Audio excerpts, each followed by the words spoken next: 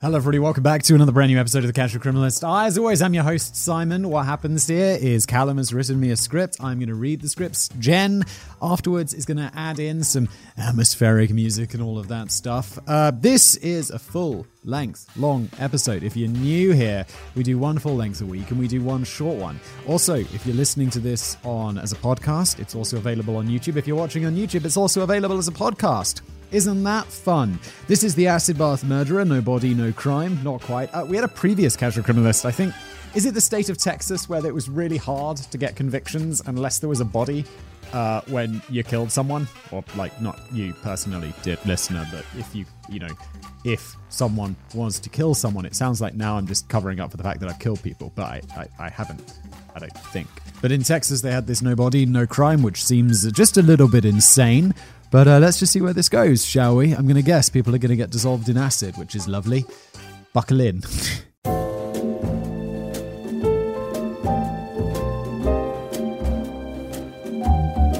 Legal loopholes can be a godsend when you find yourself on the wrong side of the law. Rather than go to all the trouble of proving your innocence, you could simply swagger out of the courtroom on a technicality and get on with your life. Yeah, legal loopholes, godsend. Not quite, right? Maybe you just got out of an arrest because the officer forgot to read you your rights as he slammed your face into the car bonnet, or dodged a traffic ticket by declaring yourself a sovereign citizen outside the reach of the law. I'd like to see that one work. It's like, I am not a citizen. It's not gonna work. You're paying that ticket. The only problem with loopholes, though, is that more often than not they turn out to be total bullshit, as in both of the examples above. So if a criminal were to, for some reason, base his whole strategy on one of these legal old wives' tales, he'd be in for a rude awakening before the judge. Such was the case with John George Haigh, a serial killer who attempted to beat the law at its own game, only to have the smirk slapped off his face in spectacular fashion. A man of many faces. Let's jump right midway. It's 1937. We're in the offices of Solicitor William Cato Adamson on London's Chancery Lane. Famous. Oh, this is in the UK. I don't know. I kind of assumed, I guess Acid Bath made me think of Breaking Bad and made me think of America.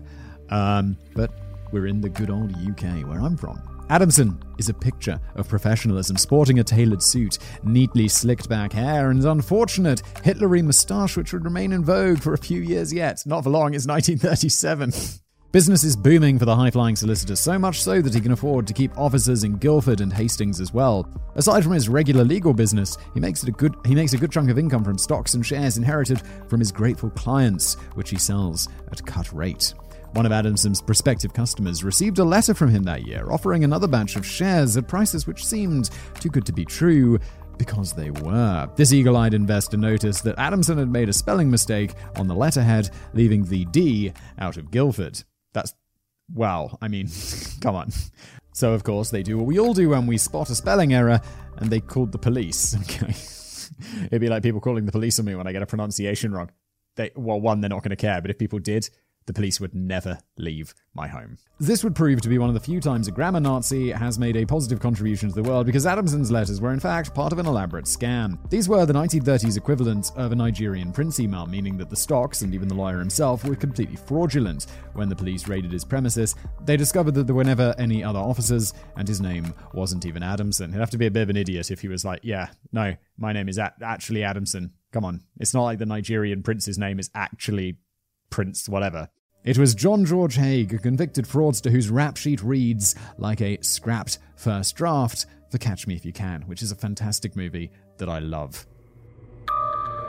Early days. Born in 1909 in Stamford, Lincolnshire, John was raised in a fundamentalist Christian sect named the Plymouth Brethren. Think Amish, just less hardcore. Nowadays, their followers shun computers, TV, radio, university, political elections, and basically any live entertainment beyond singing hymns with your grandparents. That life sounds awesome. Not really. It's like all of the fun stuff, and I'm betting like going to the pub is not one of the things they are actually allowed to do. This kind of ultra-strict religious upbringing basically seems like a prerequisite for serial killers, so please take a moment to check that one off your bingo cards right now. Haig grew up with the fire and brimstone preaching of his fundamentalist father, who he inherited his name from. John Sr. claimed that the blue birthmark on his own head was the sign of the devil, which God had cursed him with for sinning as a young man. Ah, religious fundamentalism. They put the fun in fundamentalism. Young John was terrified of one day looking in the mirror to find a similar mark of his own, but as the years went on and his holy misdemeanors piled up, none ever appeared. To the impressionable young Bible basher, this proved that he was exempt from morality. He could sin as he pleased, safe from the judgment of God and the eyes of his father. And anyway, John Sr. was far more concerned with the sinners outside of his household. He built a high fence all the way around the family home to keep out the wickedness of the world, meaning his son only had his pets for company throughout his early years. So he turned it into a prison. Good one.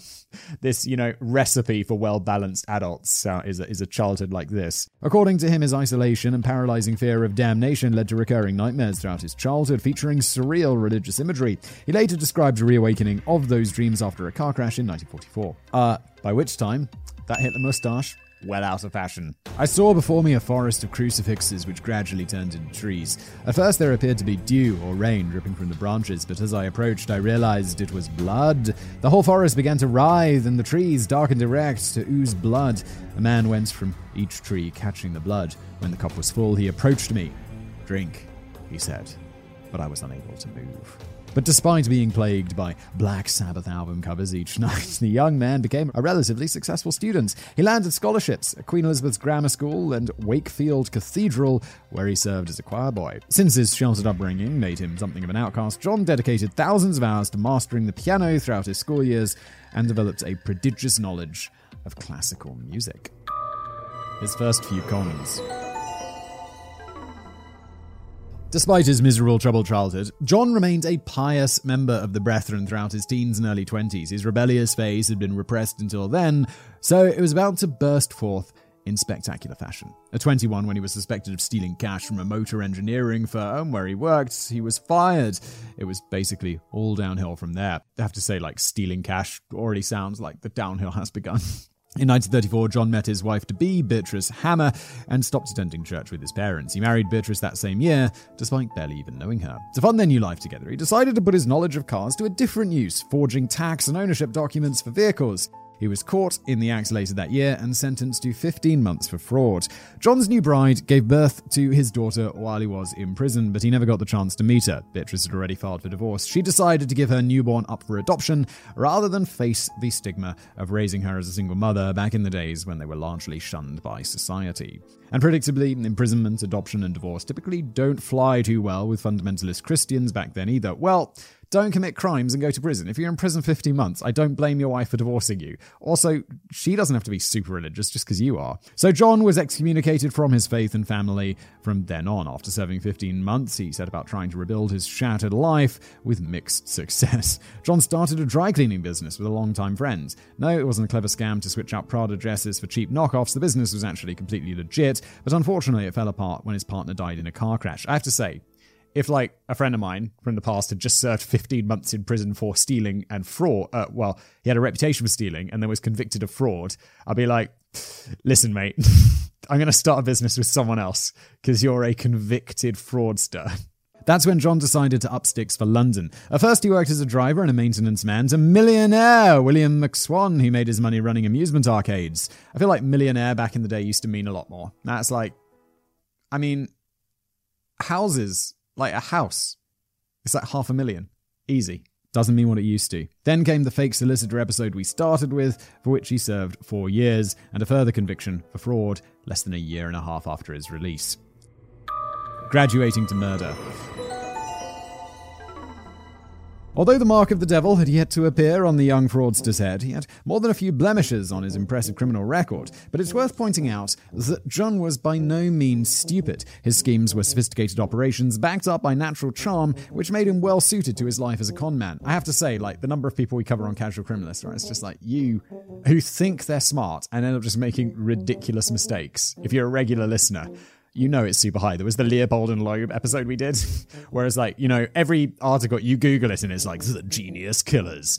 And it's like, we did this episode about them. It's like, they're not geniuses. They were like pretty dumb. They made some really stupid mistakes. They just thought they were geniuses. They were like, we're going to commit the perfect crime because we're geniuses. And then they commit a crime with an insane number of mistakes and then they go to prison. Like, and one of them dies there and the other's there for almost ever. It's like, dudes, come on. The only problem was that sooner or later, his marks would wise up. If only he could somehow remove them from the equation altogether. Defrauding the living was clearly far too much hassle, and things went a lot more smoothly if he could simply kill his victims as he went along. But how to do that without landing back in jail for murder? He thought long and hard on that question during his latest prison stint, delving into the prison library to figure out how he could best protect himself. Ah, yes, prisons, the breeding grounds for further crime. He skimmed through legal textbooks day after day, eventually finding the golden ticket that he needed. Corpus delicti. Okie dokie. I'm guessing that is like the no body, no crime thing, which obviously isn't a thing.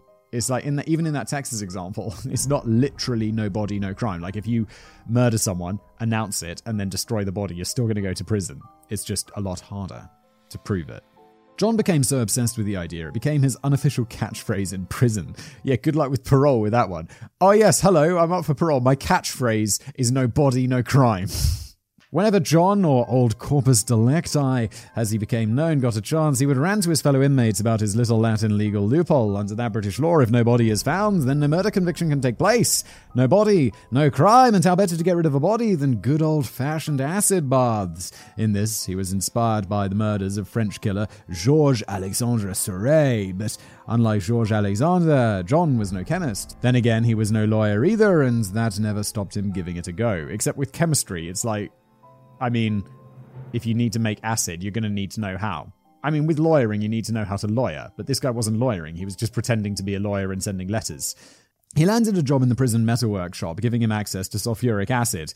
I guess, although, that's called acid, so you know. Which he tested on the corpses of mice killed around the prison. John discovered that, as we all know, it takes around 30 minutes to dissolve a whole mouse carcass in a tub of acid.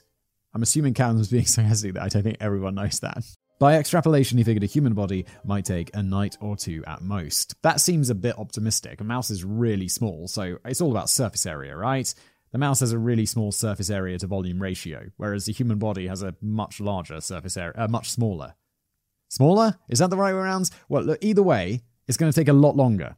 He poured, maybe it's not, maybe it does take a night or two, I don't know. It's not something I've looked up. As he poured the liquefied mouse down a drain, John smiled to himself. If he could replicate this psychotic little science project on a larger scale, he'd surely become one of the greatest criminals who had ever lived. Good luck with that. The death and liquefaction of William McSwan. Oh, a millionaire! Upon his release in 1940, John found London very different from how he'd left it. World War II was in full swing, and the English capital had been divested by the bombing raids of the Blitz. I'm assuming Callum means devastated there. I don't think there was a lot of divesting going on. That's the kind of chaotic environment a budding murderer can really thrive in. So John started renting out a small basement workshop on Gloucester Road and stockpiling. I'm not sure if that's Gloucestershire or Gloucester. I know maybe it's just Gloucester, because Gloucestershire would have the spelling of English places and counties is all very strange. So it's Gloucester Road. That's definitely Gloucester. And no one cares. Let's move on. And stockpiling acid for his first attempt at making human stew. 4 years would pass before he got a chance to try his recipe. It was then that he went for a drink at a pub called The Goat Tavern in Kensington, one of the oldest watering holes in London. There he bumped into an old acquaintance, William McSwan, the wealthy Scottish-born Londoner who he had once driven for. The two men spent the evening getting reacquainted, but being in the company of wealth didn't sit too well with old Johnny Boy. He himself was a near-destitute ex-con living paycheck to paycheck, so presumably much of the night was spent wondering whether or not his old employer could comfortably fit in a 40-gallon water barrel or not. Dude, it's so grim. The two men continued to meet up over the next few weeks, and McSwan even introduced Haig to his elderly parents, Donald and Amy. The couple were moneyed and had recently invested a hefty chunk of their fortune into some London properties which were managed by their son. The opportunity seemed too good to be true. On the 9th of September 1944, Haig invited McSwan out for a drink at The Goat, getting his friends loaded up on wine before luring him to his workshop nearby. As McSwan turned his back to look around, John smashed the back of his skull with the leg of a pinball table and beat him until he was dead. As it turned out, McSwan fit very comfortably inside the barrel which John had set aside for the occasion. After getting suited up in a rubber apron and gloves, he began pouring in enough acid to fully cover the body. Once it was submerged, the fumes of the disintegrating flesh were too much to handle, and the killer had to run outside. Pulling his shirt over his mouth and nose, Haig was able to go back in long enough to fasten the cover onto the barrel of bubbling blood and acid, and then he went home. But he couldn't quite shake the image from his mind. Dude, if you could just shake that image from your mind. I know you're a psycho, but dude, that is a sign that you are a bad person. If you get home and it's like, yeah, let's have a beer and watch some telly, you'll be fine. Nothing to worry about. The sight of that swirling, bloody broth revived his old childhood nightmares, and his dreams were once again filled with rivers of blood. Good? I mean, good? When he awoke from that surrealist horror show, he felt like a new man. Believing he had committed the perfect crime, he went to visit McSwan's parents to tie up the loose ends. He told them their son, who was currently about 75% disintegrated, had been called up to join the war, but chose a life on the run as a draft dodger instead. Their AWOL offspring even sent them postcards from the Scottish Highlands over the following months, of course, all penned by Haig. In them, he confirmed that he wanted John to take over the collection of the rent from the London properties until his return. Also, it was fine if his mate wanted to crash at his swanky city centre apartment while he was gone as well. If I was the parents, I'd be like, this is mega suspicious. Although they are old, so maybe they've got that old person brain. Or it's like, oh, lovely dear, yes, carry on. So, I don't know, like my grandparents, the surviving ones, they're really old these days. They don't know what's up. Like, they could fall for this. Haig was sly enough that McSwan bought the story from the outset, trusting him to take care of their affairs until their son returned. Unbeknownst to them, shortly after leaving them, he poured the slop formerly known as William McSwan down a drain in the floor. And his parents. Oh no, is he going to dissolve the old people as well? Dude, come on. The con had gone off without a hitch, and Haig was able to maintain the ruse for almost an entire year. All that time, he enjoyed a luxury lifestyle on the money skimmed from the rental income, treating himself to a brand new car and a wardrobe of dapper suits. If people aren't getting suspicious at this point, it's like, come on, police, come on, old people. His good fortune would have lasted longer, but annoyingly, World War II was coming to a close, and the McSwans started to inquire why their William wasn't coming home, seeing as the military wasn't in need of him anymore. But he didn't go off to war, he went off into hiding. So I don't know if after the war, if you've dodged the draft or whatever the equivalent was in World War II, then you're still going to be wanted for committing the crime of dodging the draft, right? So you could still logically be on the run even afterwards. With his house of cards starting to wobble, John knew that he had only a few weeks at most before his marks started to suspect that something was up. So in July 1945, he gave the elderly McSwans exactly what they wanted. Their son was coming back from Scotland, and he couldn't wait to be reunited with them at a workshop on Gloucester Road. When the couple descended into the dingy, damp little room, William was nowhere to be seen. This was a strange place for a family reunion, but their son was technically still a fugitive. Okay, there we go. Haig assured them that he would be along shortly. They should head on inside and make themselves comfortable. Mr. McSwan was the first to go, struck on the back of the head. His wife barely had time to scream before she too was bludgeoned on the floor. Haig beat his elderly victims repeatedly until both stopped moving. We can only hope that he had properly finished the job, because if not, the acid certainly would have. That is super grim. According to Haig's own testimony, it was then that he decided to act on the demands from his crucifix dreams. Drink, said the creepy guy with the cup of blood, and that's exactly what John did. Dude, what are you doing? No. This just went from murder story to cannibalism. I did not expect that. That is a grim turn of events. Did I say at the beginning that I don't read these before? I've never read this before. It's an exploration, and today we have explored into the territory of cannibalism. Brilliant. Rather than toss the pair of pensioners into an acid bath right away, he first drained a cup of the red stuff from each and drank them down. I mean, when you've already gone past killing and dissolving people, you might as well. I'm not condoning vampirism, just pointing out the leap between acid baths and vampirism isn't that big. Nah, I mean, this guy's psycho. Totally. And the couple's remains were safely disposed of down the same drain as their son, and Haig took control of their affairs. This means telling their landlady that they'd suddenly decided to move to the United States and having their pension checks forwarded to their new suite at the Onslow Court Hotel in Kensington. Wait, they didn't want their pension checks forwarded to where they were in America? They just wanted them forwarded to a hotel in Kensington. Oh, it's so suspicious. How does no one check this? After forging William McSwan's signature to gain power of attorney over their estate, It can't be that simple. Getting power of attorney over a rich person's estate is just like, yeah, I forged a signature. Surely there's got to be like, who are those people who verify? Like, is it an apostle who verifies a signature or a lawyer? Or like, there's got to be more than just a signature, right? He disposed of their London properties, various securities, and the contents of their home in his name, netting nearly £4,000 in total, or about £170,000 in today's money. Wait, I thought they were super rich. Didn't they have many London properties? I mean, £170,000 doesn't buy you many London properties. It probably doesn't even buy you one London property on the outskirts of London. Very far outskirts of London. Haig was moving up in the world. It turns out that the only thing needed to turn a failing conman career around was 10 gallons of acid and a can-do attitude. And the Hendersons.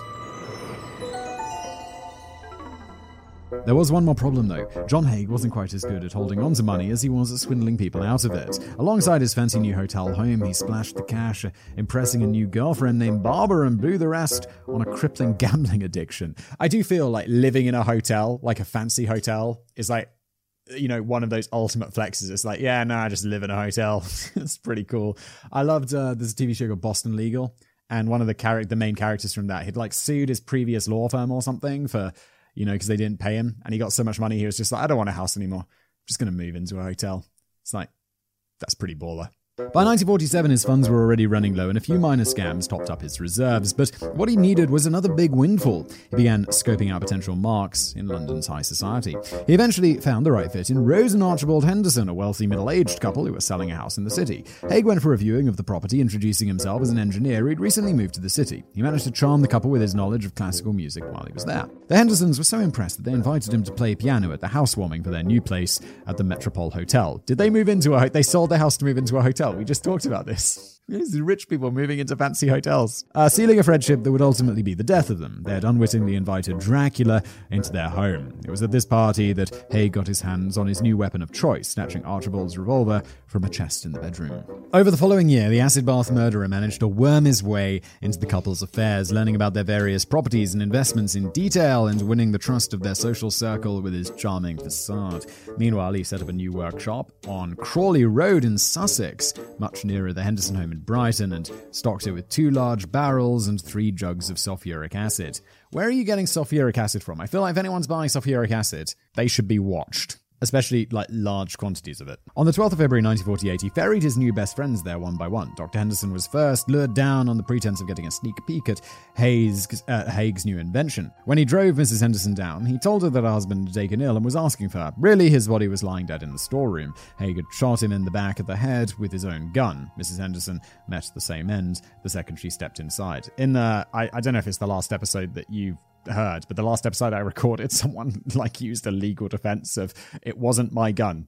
He shot his girlfriend with her gun, and his defense was, it was her gun. It's like, dude, criminals are dumb. Mrs. Henderson met the same end the second she stepped inside. With the couple dead, Haig cut an incision into each of them with his penknife and drained their blood into a glass. After enjoying a nice fresh draft, he heaved the Hendersons into separate barrels and left them dissolving overnight. When he returned the next day, Haig discovered that the process hadn't quite been as successful as before. Apparently, his new supplier had been cheaping out on the acid because a few chunks of human remained in the deep red broth, including the better part of one of Mrs. Henderson's feet. That is so grim. Haig thought himself pretty much invulnerable at this point, though, so he decided to dispose of the barrels as previously planned. The neighborhood cats would surely take care of the rest. That is some sloppy criminal behavior there. Come on. While the Hendersons were busy soaking into the soil on a patch of waste ground near the workshop, Haig put his forgery skills to use once again to take control of their estate. He began with a letter to Rose's brother, Berlin, explaining that she and her husband had to leave the country, leaving their good friend John to settle their affairs in the UK. Understandably, Berlin was not convinced, but the silver-tongued vampire had cooked up a convincing story to throw him off. He explained that Dr. Henderson had been caught performing an illegal abortion, so he and his wife had decided to flee to South Africa. With the brother placated for the moment, Haig managed to net a cool £8,000, that's £335,000 today, disposing of the couple's assets, and even kept their dog as a souvenir. Alright then, psycho. His final victim. Once again, you'd think that'd be enough money for Haig to retire overseas and leave his blood-sucking ways behind, but his gambling habits got the better of him once again. He burned through the bulk of the Henderson fortune in about 14 months, once again falling back on petty schemes to make up the deficit in his spending. In June of 1948, one of his cars was found at the bottom of a cliff after he reported it stolen. He took his now fiancée Barbara to the cliff shortly. He's still engaged to this Barbara woman this whole time? Or is this a different Barbara woman? Wasn't the first wife called Barbara? No, Beatrice. My mistake. New person enters the picture. He took her to the cliff shortly after and explained how he had rolled the vehicle off the precipice himself in order to collect the insurance money. That probably got him a few more hands of blackjack, but shortly after, he once again found himself in dire need of cash. Over the next year, car insurance payout is not going to be the same on a car you own, and then you don't have a car anymore. It's not going to be the same as, taking someone's entire life savings of the equivalent of over 300 grand in today's money. Over the next year, John dug himself deeper and deeper into debt, taking out loans just to pay off his other loans. His fiancée was growing suspicious, and the image he had carefully cultivated of a worldly successful modern gentleman was starting to slip. By this point, Haig was a familiar face at the Onslow Court Hotel, and he had integrated with the little community of other long-term residents there. Among them was 69-year-old widow Olive Henrietta Olivia Roberts Durand Deacon, but we'll just call her Dee Dee for short. Yeah, also she's got a mad long name. In the UK, people with mad long names, they tend to be rich. If you've got like 2 surnames or 3 surnames and 7 middle names, it's like you probably have money. Dee Dee, like all the other residents, was under the impression that her neighbor was a successful inventor, so she came up with a proposal on the 14th of February 1948. So he's a successful inventor? It seems like such a bizarre thing to make up, because surely people are going to ask you, well, what did you invent? She had come up with a prototype for artificial fingernails and wanted to know if he could develop them into a full-fledged product. A few days later, on the 18th, Haig told her he had done some tinkering at his workshop and wanted to show her the results. The two hopped in his car and drove to Crawley, where he pointed the old dear towards a stack of bogus patent documents on the workbench. You basically already know what's going to happen when she leaned over to inspect them. Gunshot, cup of blood, acid bath, bed. Yeah, this guy's way too chill. When Dee Dee's absence was noted at breakfast the next morning, Hay told the other residents that she had never shown up for their meeting at all. The day after, he even offered to go down to the police station with a close friend of Olive named Constance Lane. At the station, they were met by Sergeant Lambourne, who quizzed Haig on the meeting he arranged with the missing woman. The sergeant was suspicious of his dodgy alibi from the start, so she took a dive into his file after the pair had left. She discovered the so-called inventor's history of fraud and began an investigation into the true circumstances of that mysterious meeting. The next morning, the fraudster returned to the scene of the crime to pour out the remains and arrange the sale of Olive's personal effects. Dude, if you're caught selling these personal effects, and you're caught, you're going to get so busted so hard. It was a meager haul compared to his previous jackpots. The items included a fur coat, good condition, somewhat bloodstained, a bit of loose change, a handful of jewellery pieces. All in all, John only got around £110 for the lot. But to make matters worse, that dastardly Berlin Henderson was stirring up trouble again, asking the police to track down his sister so she could claim a family inheritance. When he mentioned the name John Haig to the cops, they quickly made the link to the recent disappearance. This meddling put Berlin right at the top of the acid bath vampires kill list if he could stay free long enough to pull it off. By the following Saturday, the police had gained permission to break open the door of the workshop. Inside, they found an empty barrel with a hat pin at the bottom, a rubber apron, gas mask, several glass vessels with a little acid left at the bottom, a .38 caliber Enfield revolver recently fired, and a dry cleaning receipt for a black Persian lamb coat of the exact kind the missing woman used to wear. Dude, this isn't as bad as some of the stuff we've seen previously, but, hide the evidence of your crimes. Just a little. Especially after you've come so close to being busted. It's like you go to the police station, you file a report, and you're the person they expect to have a meeting with. They're definitely going to pull your record, and they're definitely find you were a fraudster, and they're definitely going to search your workshop. Come on, dude. The Casual Criminalist. Tips for criminals. Was it bravado, stupidity, or plain laziness that led him to leave such a treasure trove for the detectives? Well, it was probably a mix of all three. On Monday the 28th of February, the police were once again waiting at Haig's hotel. On the pretense of another routine inquiry, they brought him in for questioning. At first he was aloof and uninterested, taking his time to smoke a cigarette, read the newspaper, and take a nap while the investigators prepared their strategy. When they finally got around to questioning him, the vampire sensed from their questions that they knew more than they were letting on, but at the end of the day, even if they knew every single detail, there was nothing they could do. He had the corpus delicti trump card. Oh yeah, I totally forgot about that. He thinks this is why he's leaving all that stuff around, because he's like, there's no body, no crime, I'm innocent. This is why he's a terrible criminal, because he thought this was a real law. How does he think this works? Be like, yeah, no, I killed them. What are you going to do? There's no body. It's like, dude, there's loads of other evidence. You're going to prison forever. When is this? Maybe we'll even hang you. That would be great. When left alone with Detective Inspector Albert Webb, John asked him, tell me frankly, what are the chances of anybody being released from Broadmoor? Broadmoor being one of England's most notorious maximum security psychiatric hospitals. Webb refused to discuss the matter, and John replied, well, if I told you the truth, you would not believe me. It sounds too fantastic to believe. Haig pondered for a moment before deciding to lay all the cards on the table. Like a cheesy superhero villain, he confessed his master plan in one extended monologue, intoxicated with the power of his own genius. Starting with that poor prison mouse and ending with Mrs. Durand Deacon, or Dee, he gleefully gave the detective a full timeline of his murderous spree, the highlight of which has to be, I will tell you about it. Mrs. Durand Deacon no longer exists. She has disappeared completely, and no trace of her can ever be found again. I have destroyed her with acid. You will find the sludge, which remains at Leopold Road. Every trace is gone. How can you prove murder without a body? Well, John, let me tell you a little thing or two about the criminal justice system. A flaw in the plan. Yes, indeed.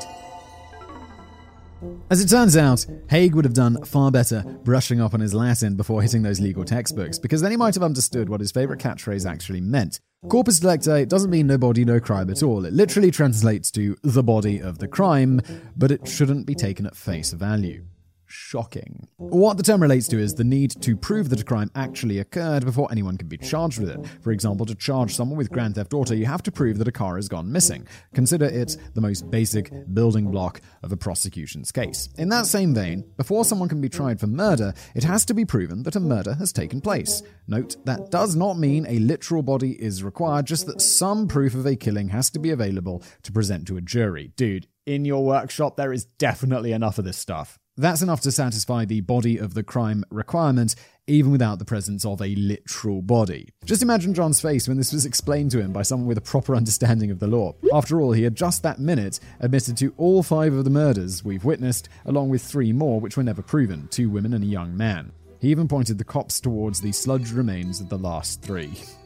It's like, oh no, I've made a mistake. On the 1st of March, forensic pathologists moved in to scoop and scrape all this evidence together. Wearing thick rubber gloves to protect themselves from the residual acid, they then sifted through the dirt in the vacant lot, which was peppered with various fragments of human remains. You may want to pause now if you're eating meat. Have you paused? Okay, let's move on. On the top side, they found a gallstone. Oh, come on. Really? Which marked the position he had dumped the bodies. Digging deeper revealed 2 more of these, along with 12 kilograms of human body fat, a chunk of left foot, 18 bone fragments, a lipstick container, a bag handle, and a pair of fully intact dentures.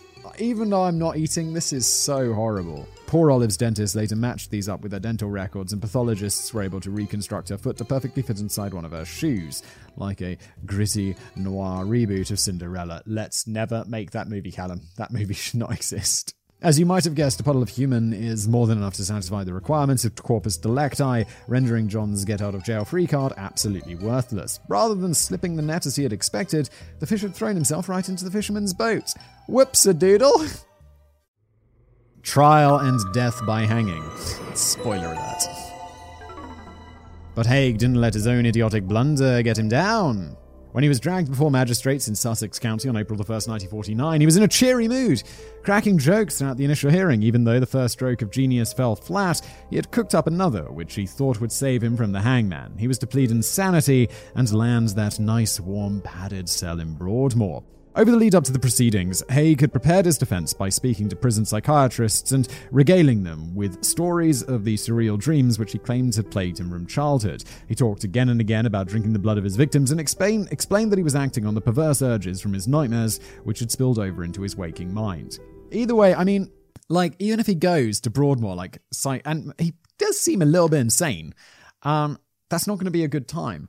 And also, I believe often it's insanity is not often used as an excuse, at least in the or a defense in the UK, because if you are insane and they commit you to a hospital, there's no definitive end to your sentence. You can be there until you are sane, and if they judge you never to be sane, you're never going to leave. So it's rarely something that will be pursued. And also, this is like 1940s mental institutions. I imagine they're much worse.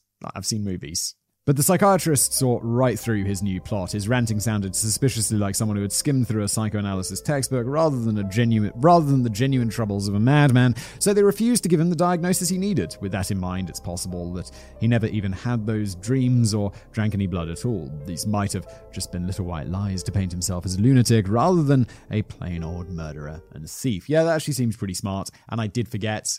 Importantly, the thing about going to Broadmoor here is like he's not going to prison for life. If he's guilty, he's going to hang. So if he wants to survive, I mean, they're not going to kill him in Broadmoor. It was later revealed that Haig had befriended a worker at a Sussex psychiatric hospital and spent hours quizzing them on the details of various mental illnesses. He was probably just preparing for the latest performance in his long line of cons. Really, his crimes were committed purely for profit, or perhaps partly just for the thrill of the deceptions. The judge and jury saw right through this latest con. Acting for the prosecution, Sir Hartley Shawcross convinced the jury to reject the insanity plea, as Haig's crimes were very clearly premeditated with the goal of material gains. Just minutes into the deliberation, the jury returned their verdict, guilty as hell, to use the official legal term. And so, the acid bath vampire was sentenced to death by hanging. There was no way he could con himself out of this one. On August 10th, 1949, the day he was due to die, one of the jailers offered the vampire a glass of his second favourite beverage, brandy.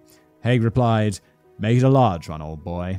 Minutes later, he dropped to the end of a rope and his neck snapped. The acid bath murderer was dead. Good. Wrap up. This was the inevitable outcome of Haig's superhuman bravado and sketchy understanding of the finer points of Latin terminology. The killer, who thought himself cleverer than the law, had been well and truly screwed by his own assumed invulnerability. Because realistically, if he had known just how to manage his money and his pride, there's every chance he might have gotten away with it for much, much longer. While plenty of criminals in history have been able to get off on technicalities, like our German robber twins Hassan and Ebeso from a previous episode, I think this one proves it's better to keep loopholes as a backup rather than building your whole plan around them. The acid bath vampire lived 100 different lives throughout his time on Earth: lawyer, inventor, chemist, and more. But behind it all was an egotistical, mean-spirited killer, happy exploiting the trust of others before erasing them from the world entirely. It goes to show that you can never really be sure that you truly know someone, so if your mate ever invites you down to his basement workshop to show you something cool, you better be on guard. And cue the basement jokes. There are all those Business Place fans listening or watching. Worst case, you might end up chained in the dark, writing for an online docuseries. Send help. Quiet, Callum! Dismembered appendices. Berlin Henderson wasn't the only person to get a lucky escape from the acid bath murderer. Not long after killing the Hendersons, John noticed the obituary of one of his old schoolmates in the paper. He planned on visiting the man's grieving mother and utilizing her grief to rob and kill her. Unfortunately for Haig, the elderly Mark died of natural causes before he could darken her doorstep. 2. The John Hay case was one of the most sensational news stories in mid-century Britain, giving the papers plenty of candid details to shock their readers with. Sylvester Bolam, who was serving as the editor of the Daily Mirror at the time, even ended up serving 3 months in prison on contempt of court, his punishment for calling Hay a murderer before the trial had concluded. Whoa! Wait, so he was getting contempt of court for calling him a murderer? Because it would bias the jury? 3 months in prison? That is harsh. He runs the Daily Mirror is like a very tabloidy newspaper that will print big headlines of outrageous things. That is very surprising to me. Number 3. Ever the egotist, one of John Haig's last acts on Earth was to send a package to Madame Tussauds Wax Museum on the evening before his execution. He knew it would be featured in their Chamber of Horrors installation, a rogues gallery of killers and psychopaths, and he gifted them his favourite green suit and red tie. They obliged his final wish, and Haig's wax dummy was dressed in those clothes right up until the entire exhibition was discontinued in 2016. So this has been an episode of The Casual Criminalist. If you liked it, you know what to do. If you're watching on YouTube, use that like button below. Also, if you're listening to this as a podcast, why not give us a review? That would be fantastic. Whether you are watching or whether you are listening, you can definitely subscribe. So please do that. And I'll be back real soon with another episode that hopefully will involve less cannibalism. That would be nice. And less acid. And maybe just some straightforward murder. Thank you for listening.